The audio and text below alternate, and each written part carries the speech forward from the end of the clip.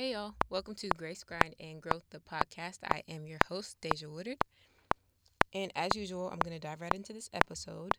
I'm going to title this episode Being Fed Up. Being fed up, being fed up, being fed up.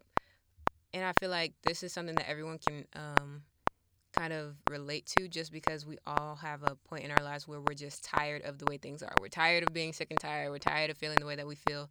We're tired of expressing the same emotions and not seeing any change. We're tired of looking at the same situation and tired of giving it energy, tired of feeding life into it, and tired of all these different things, regardless of what that situation is. So I feel like this is something that a lot of people don't really acknowledge, but I think that everybody experiences it, so I'm not really sure why.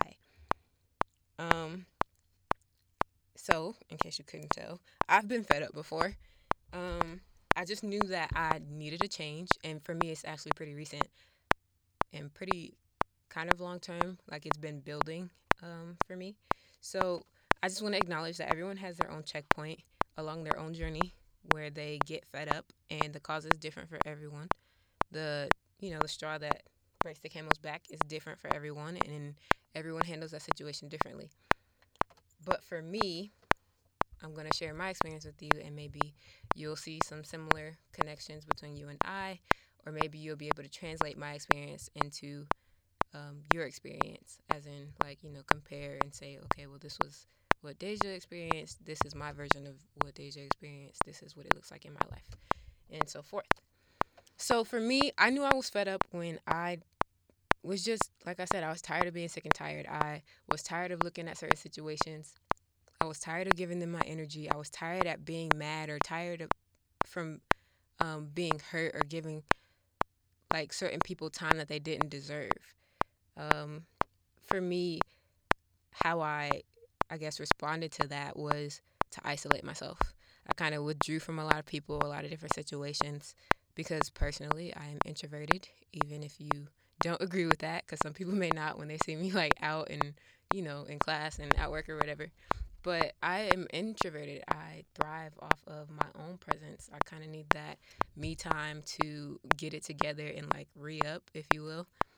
And I definitely like to pray and talk to God. That's a relationship where I've been spending a lot more time because I want that area of my life to grow and to continue to use me and things of that nature. Something else that I do when I get fed up or when I'm reaching the point to where I'm fed up is I journal.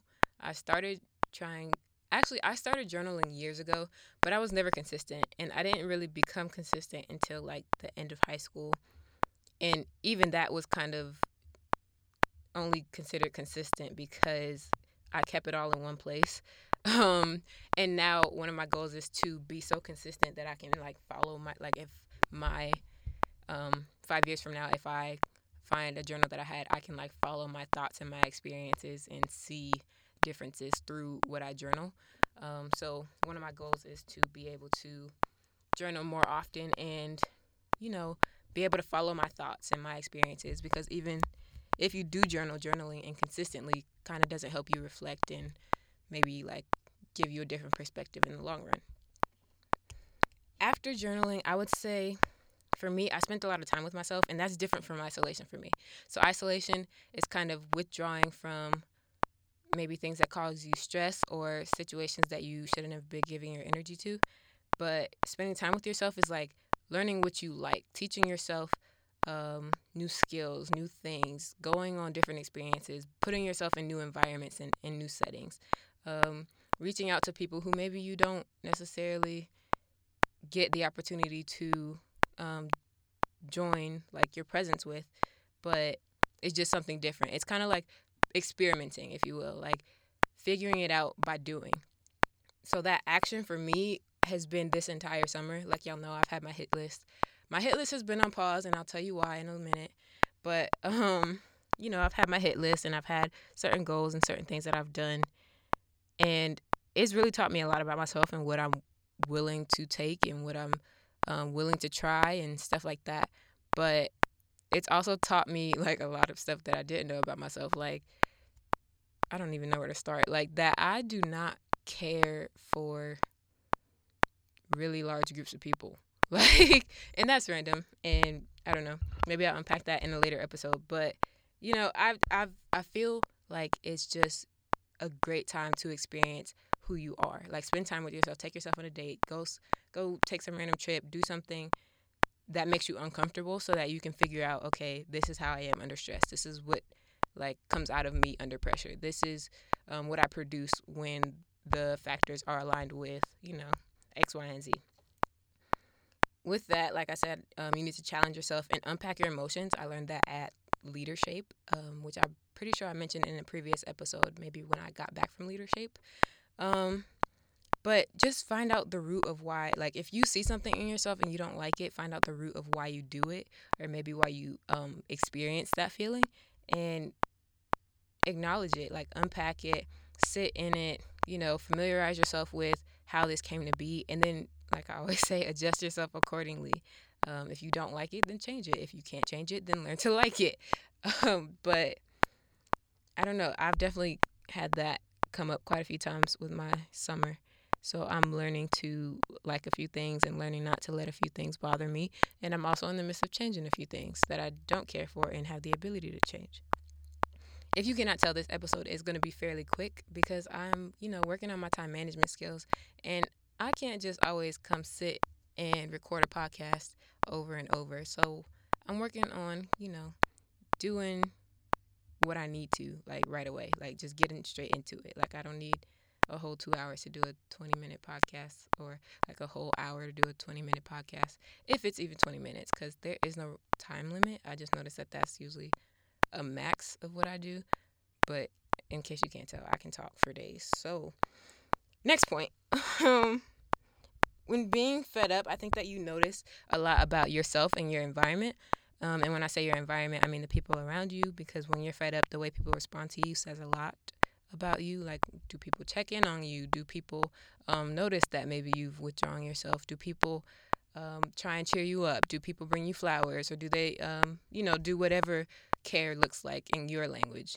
So for some people, like, do they come visit you? Do they send you, like, paragraphs of text messages? Do they pop up at your door? Do they send you gifts? Like, whatever the case may be. I think that along with that, you have to realize what you gravitate towards when you're in a period of being fed up. Because, like, if something's stressing you out, what is your outlet? Like, what do you feel like doing when you're stressed out? Who do you want to be around when you're stressed out? Where on earth do you want to be? Do you want to be in another city, in another country? Like, what flows your boat, So along with that, I think that it's important to notice that you can't always do stuff just because you've always done it. And when I say that, I mean, sometimes if you withdraw from people, you'll notice that, like, you stop doing a lot of things. Like, if I pull away from, I don't know, like, I can't even give y'all an example. But, like, say that what can I think of? I'm really drawing a blank here, y'all. Okay, so say that you enjoy doing something different than your friends or whatever, and you stop hanging around that group of friends, so you stop doing what they like. That just shows you that you only did it because you were close in proximity. If you continue to do stuff because you enjoy doing it, then that's different. And there's nothing wrong with either, but it's more important to do things that you like and find your peace so that you're not reaching the point of being fed up. What else would I say about being fed up? Think about where your mind goes. Like, when you're fed up, or if you're fed up, and you have a period of isolation, or you have time to think by yourself, or be by yourself, or enjoy your own company. Like, I personally am a daydreamer, so I will be sitting in one place and I will mentally be somewhere completely different.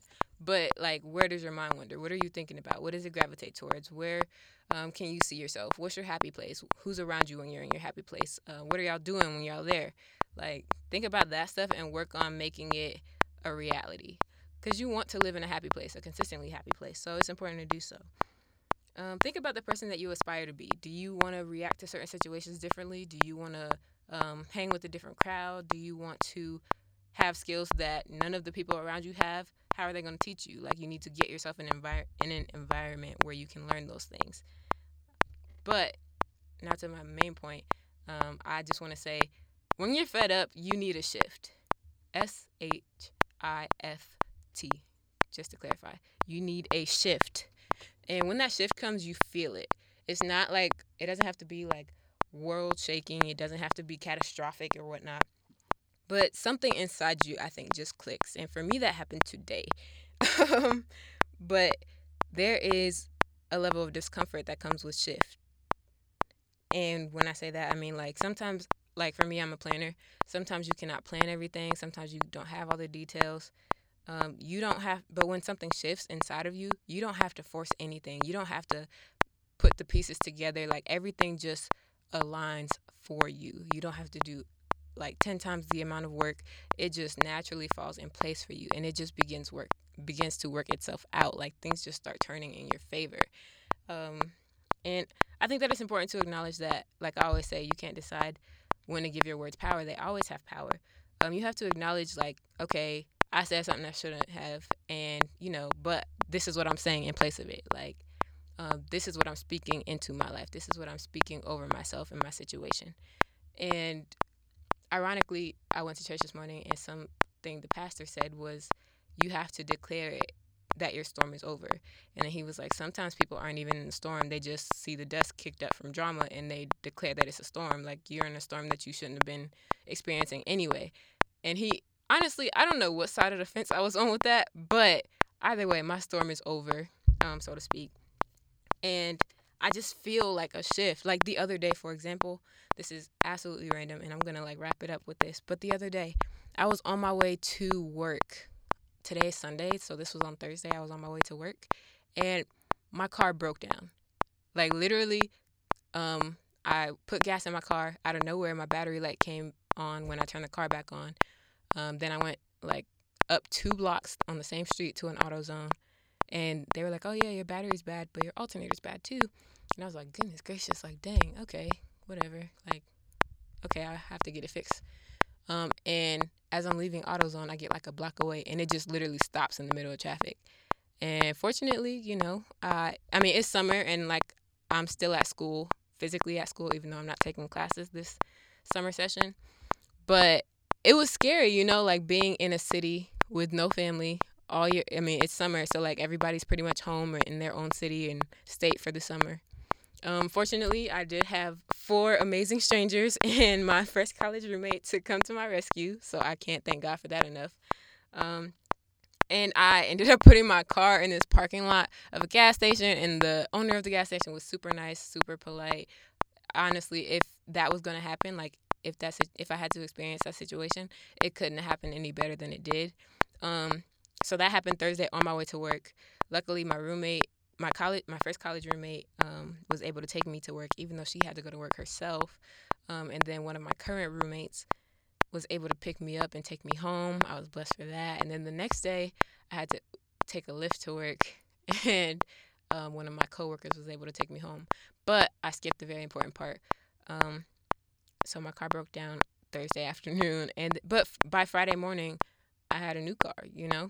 Like, it was almost as if it didn't even happen. Like nothing skipped a beat. Like, well, I won't say nothing, because I got the car this morning, so that was awesome. And I love it. It's amazing, and I'm so excited to have it, and, like, just have all these experiences and make all these memories, like, trips, and go on different places with my friends and stuff like that. But I really think that, like, this was my shift. Like, I felt like I've been declaring so many things over the upcoming school year and over my life that this is just God saying, well, I won't say that, because I feel that this is just, like, a response to my experiences, and I feel like this is aligning with the life that I've been speaking over myself. I will say it was scary. I don't recommend, breaking down in the middle of traffic. But it was something that made me uncomfortable. I didn't know what I was going to do. I hadn't been saving up for a car or anything like that. And the car that I ended up getting was 14 years older than the car that I had. So 13, 14 years older than the car that I had. So it was very unexpected. It was very uncomfortable. It was very, spur of the moment. It was very spontaneous. I definitely couldn't plan for that. But I'm glad that it happened the way that it did. And I don't know. I'm just excited to see where this leads me. Like, this is my shift. I'm in the phase of this episode of like being fed up and stuff. Like, I'm at the level of shifting. Like, I'm declaring that over myself. Like, my storm is over. And I think that it's important to remember that you can declare stuff over yourself too. Sometimes it may not be instantaneous, and mine wasn't instantaneous because I have stories for days about cars, but that's another podcast episode. But, thank y'all for listening. I will catch up with you all later. Please make sure you rate, comment, and subscribe. Bye, y'all.